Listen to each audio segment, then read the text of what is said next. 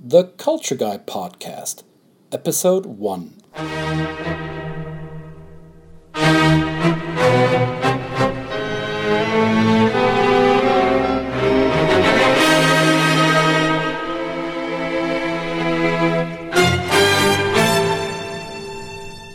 Welcome to the first official episode of the Culture Guy Podcast. Today with an exciting interview guest. Stay tuned.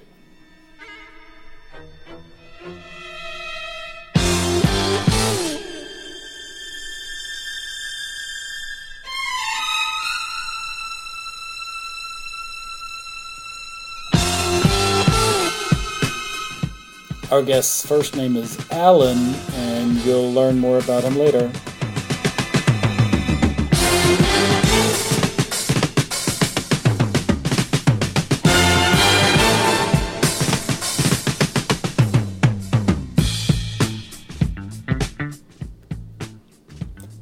Welcome to the official first episode of the Culture Guy Podcast. This is the show dedicated to all of you who are passionate about cultures and how culture influences everything we do. The way we talk, the way we listen, the way we act or react, the way we feel, and the way we see the world. This show is a place for you to connect and engage with people from around the world who care about cultural understanding, making meaningful global connections, and fostering diversity. Together we will learn on this show how culture shapes all our behaviors and how we can inspire, motivate, and lead and communicate better across cultures. Join me, I'm your host, Christian Höferle, also known as the Culture Guy, on a journey to becoming agents of peace. Because quite frankly, together we will make this world a more peaceful place by helping people from different cultures understand each other better. That's my mission, that's what I go by, this is what I stand for. Welcome back, everybody. This is the official first episode of the Culture Guy Podcast. I'm delighted that you're with me today. Good morning, good afternoon, good night, good evening, no matter where you are in the world. I'm glad you're tuning in. And for those of you who are still wondering who I am, my name is Christian, last name Höferle. I'm originally from Germany. I've been a cross-cultural trainer and coach for several years now. My company is called The Culture Mastery. You can easily find me online, theculturemastery.com. And if you want to connect via Twitter or other social media, all the links are in the show notes. It's easy to find me on Twitter. I'm at Culture Mastery, or I'm at Höferle. Either one is fine. You find us on Facebook. We're there as The Culture Mastery. I'm also there as The Culture Guy, where we post the links to this show and where people can connect with us and interact with us.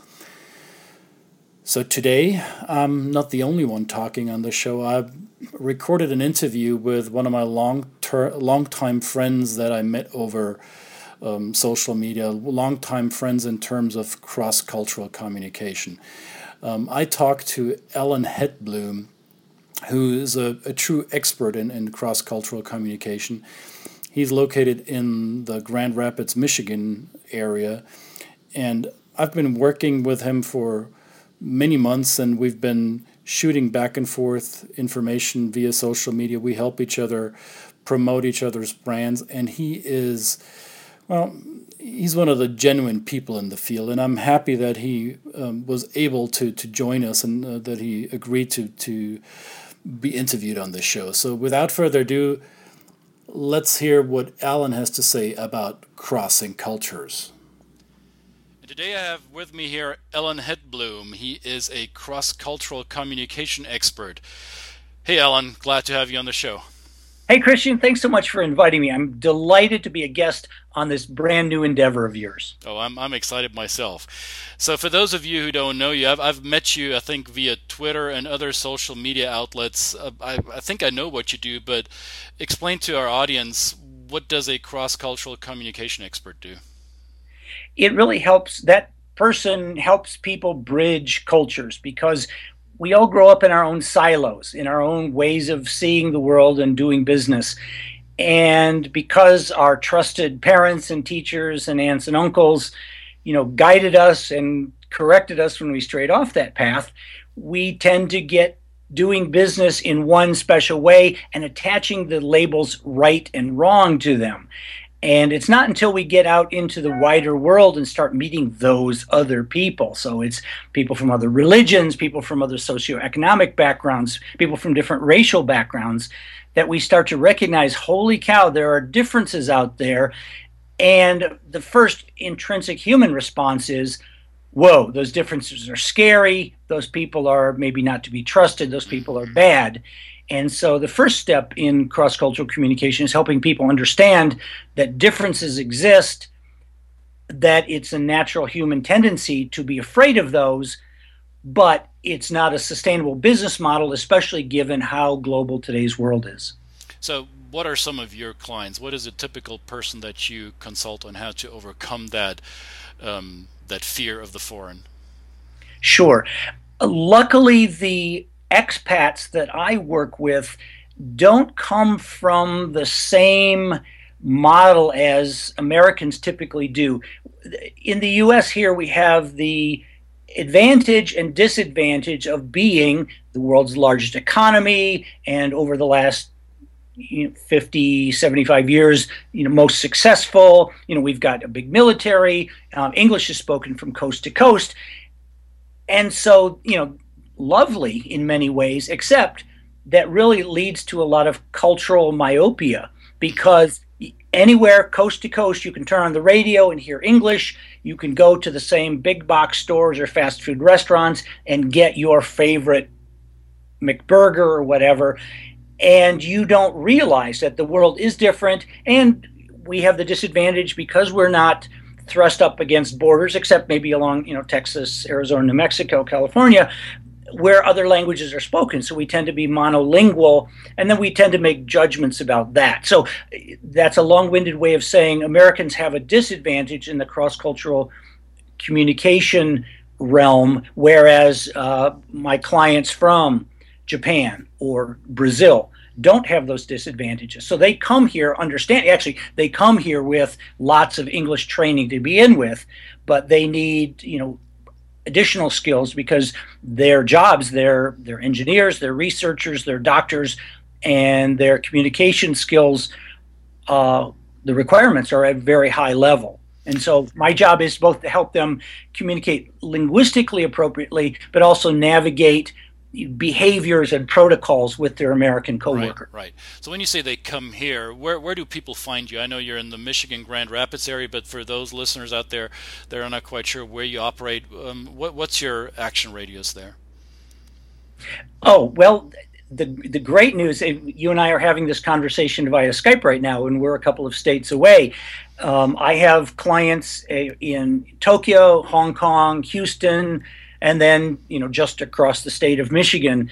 For people who know, the shape of Michigan is like a mitten, that one little bump that sticks up into Lake Huron, and the Saginaw Bay is called the thumb of Michigan. So I have a client working for a small manufacturing firm in the thumb of Michigan.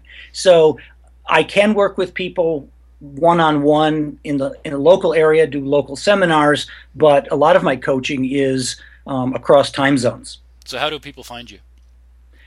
People find me, a lot of it's word of mouth. I think that for all of us who have been that fish out of water, where you've been in another culture, another language, feeling awkward, feeling vulnerable, and you get the help, the nurturing, the guidance, so that you can fit in better and eventually feel like you belong in whatever workplace or neighborhood you're settled in, that word tends to get out. Oh, here's someone who really helped me when I needed that guidance. So I am on social media and I blog, etc. But I think a lot of my referrals just come either through my public speaking in the area or through referrals from clients in the past.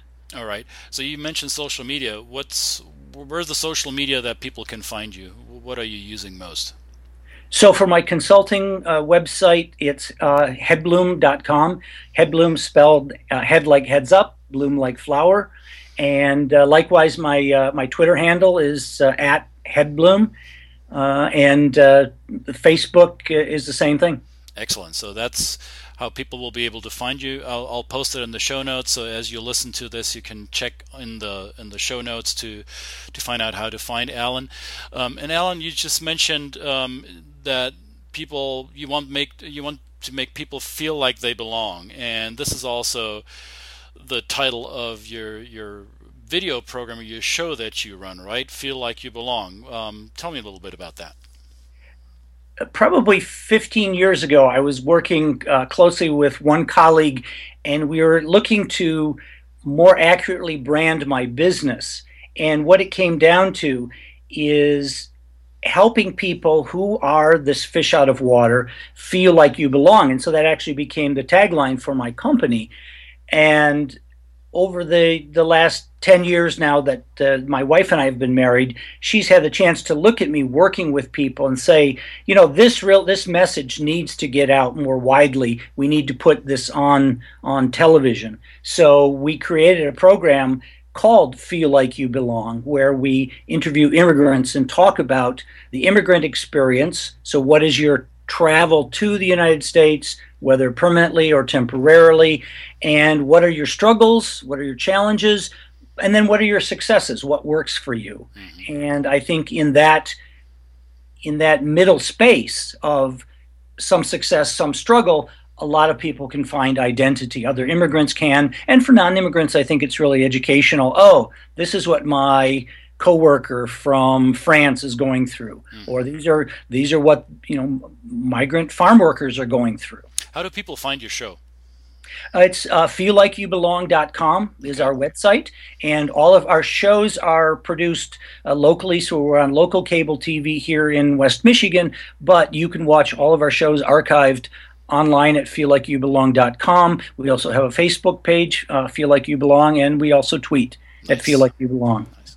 So this podcast, the Culture Guy podcast, is about the ability to cross cultures with more ease and with less stress. And I know that you're very well qualified to talk about this because of your personal experience, not only with your clients, but I know a little bit about your background. You cross cultures yourself quite a bit throughout your lifetime and your career. What were some of the moments when you realized that you were the fish out of water? You were the one who didn't feel like he was actually belonging where he was put. Sure. As a lifelong language learner, I've studied a dozen languages, and as an applied linguist, I pay particular attention to language and the importance of trying to get it right. However, there's this beautiful quote in the intercultural business that if you end up studying the language without learning the culture that's attached, you end up sounding like a fluent fool. And so, excellent. So I have done that in my life. Well, ask my wife. I've looked foolish often in many languages, including my own native English. But I had a moment when I had studied German for a number of years, and then had the pleasure of studying at the University of Freiburg in southwest Germany, yes, and living with a family right after that for 5 months in the Stuttgart area. And loving family, raucously interactive. I learned to speak some Swabian, but during that time, somebody making conversation was asking me, well, what do Americans eat for breakfast? Mm-hmm. Well, I didn't know how to say that, but I had my pocket dictionary, quick flip through the pages, looked up the word cereal. Of course, language learners know if you're using a pocket dictionary, it's very abridged. It gave one. Yeah, big note of caution on that. Careful with the pocket dictionaries. So what did it tell you? What is cereal in the pocket dictionary? Cereal as Getreide, which for our non-German speaking friends means horse and cattle fodder. Mm-hmm.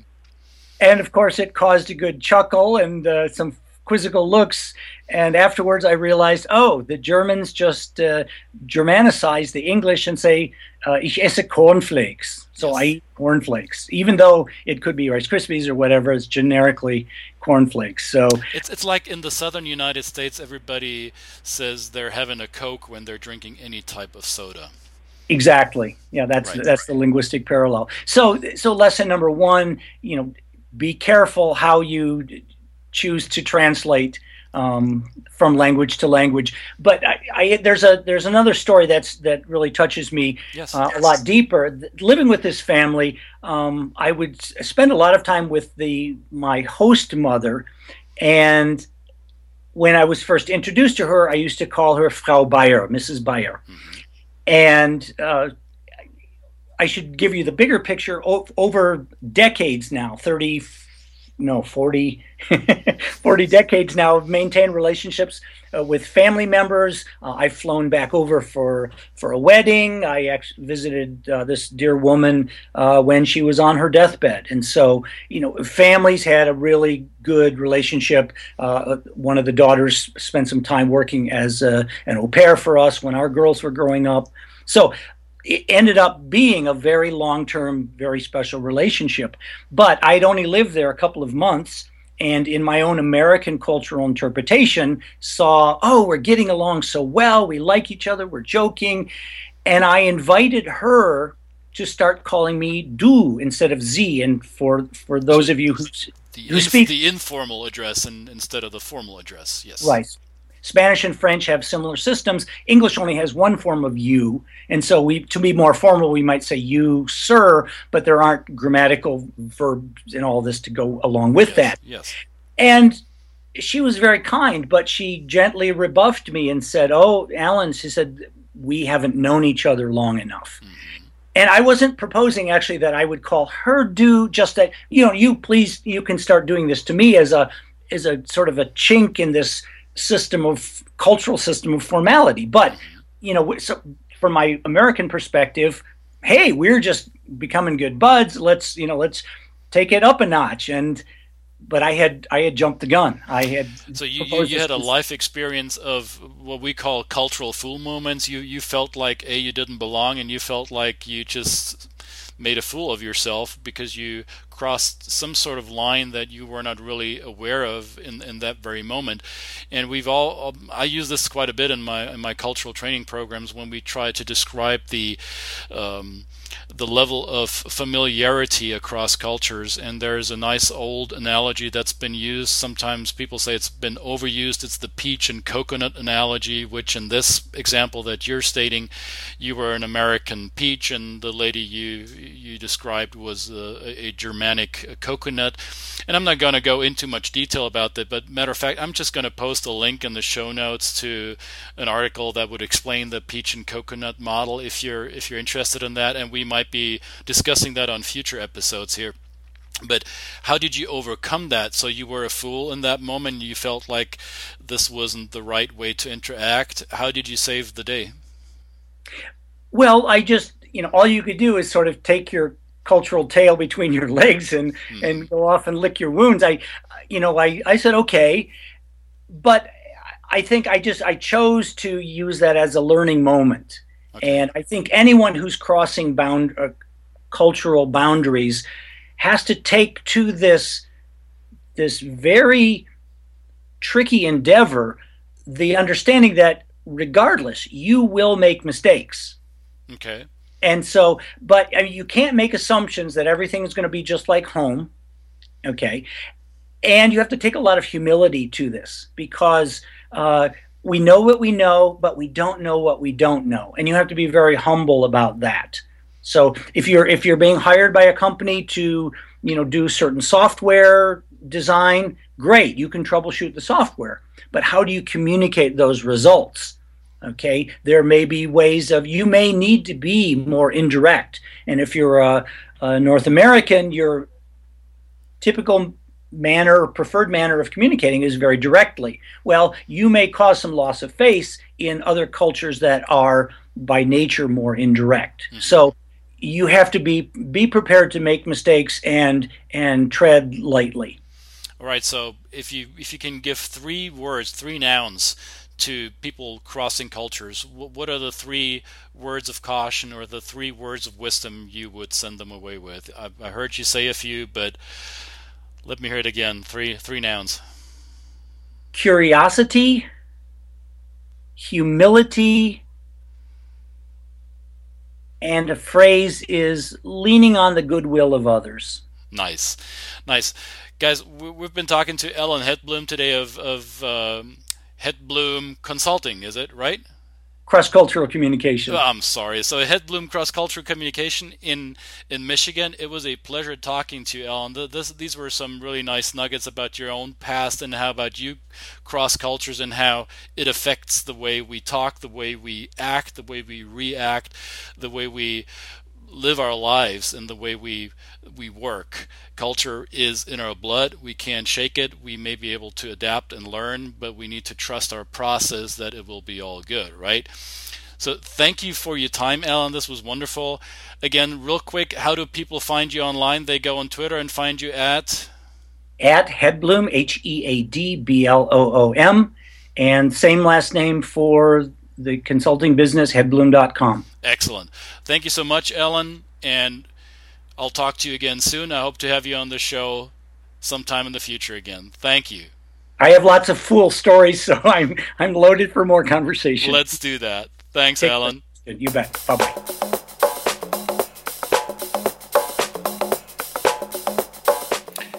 This was Ellen Headbloom, and isn't he amazing?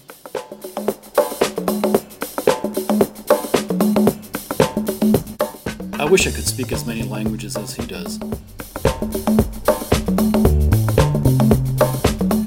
So I'm assuming every one of you learned something today. Humility matters. Curiosity, staying curious matters. And as I tell all my program participants, trust your process. It'll all be good if you just remain open. Because crossing cultures is not a straight line. It tends to be a rather curvy road.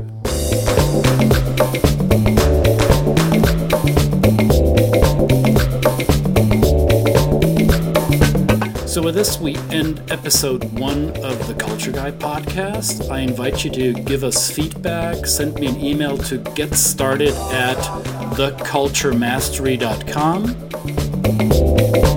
That's getstarted, one word, at theculturemastery.com. You can also go to the website, theculturemastery.com, and right on the top of the website you'll see the Get Started button, which will lead you to where you can find us. And if you're socially media savvy, find us on Facebook, The Culture Mastery and The Culture Guy, 2 separate pages. Both work well. And of course, then there's the ubiquitous Twitter, at Culture Mastery, or at Höferle, that is Hoeferle.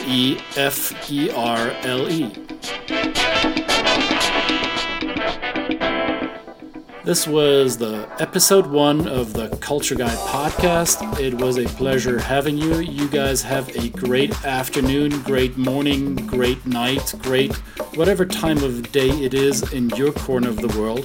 And I hope to have you back on the next episode with, well, I'm not going to give away who's going to be our next guest, but you'll love it. I know that. Thanks for listening, and tune in when it's time for episode 2 of the Culture Guy podcast.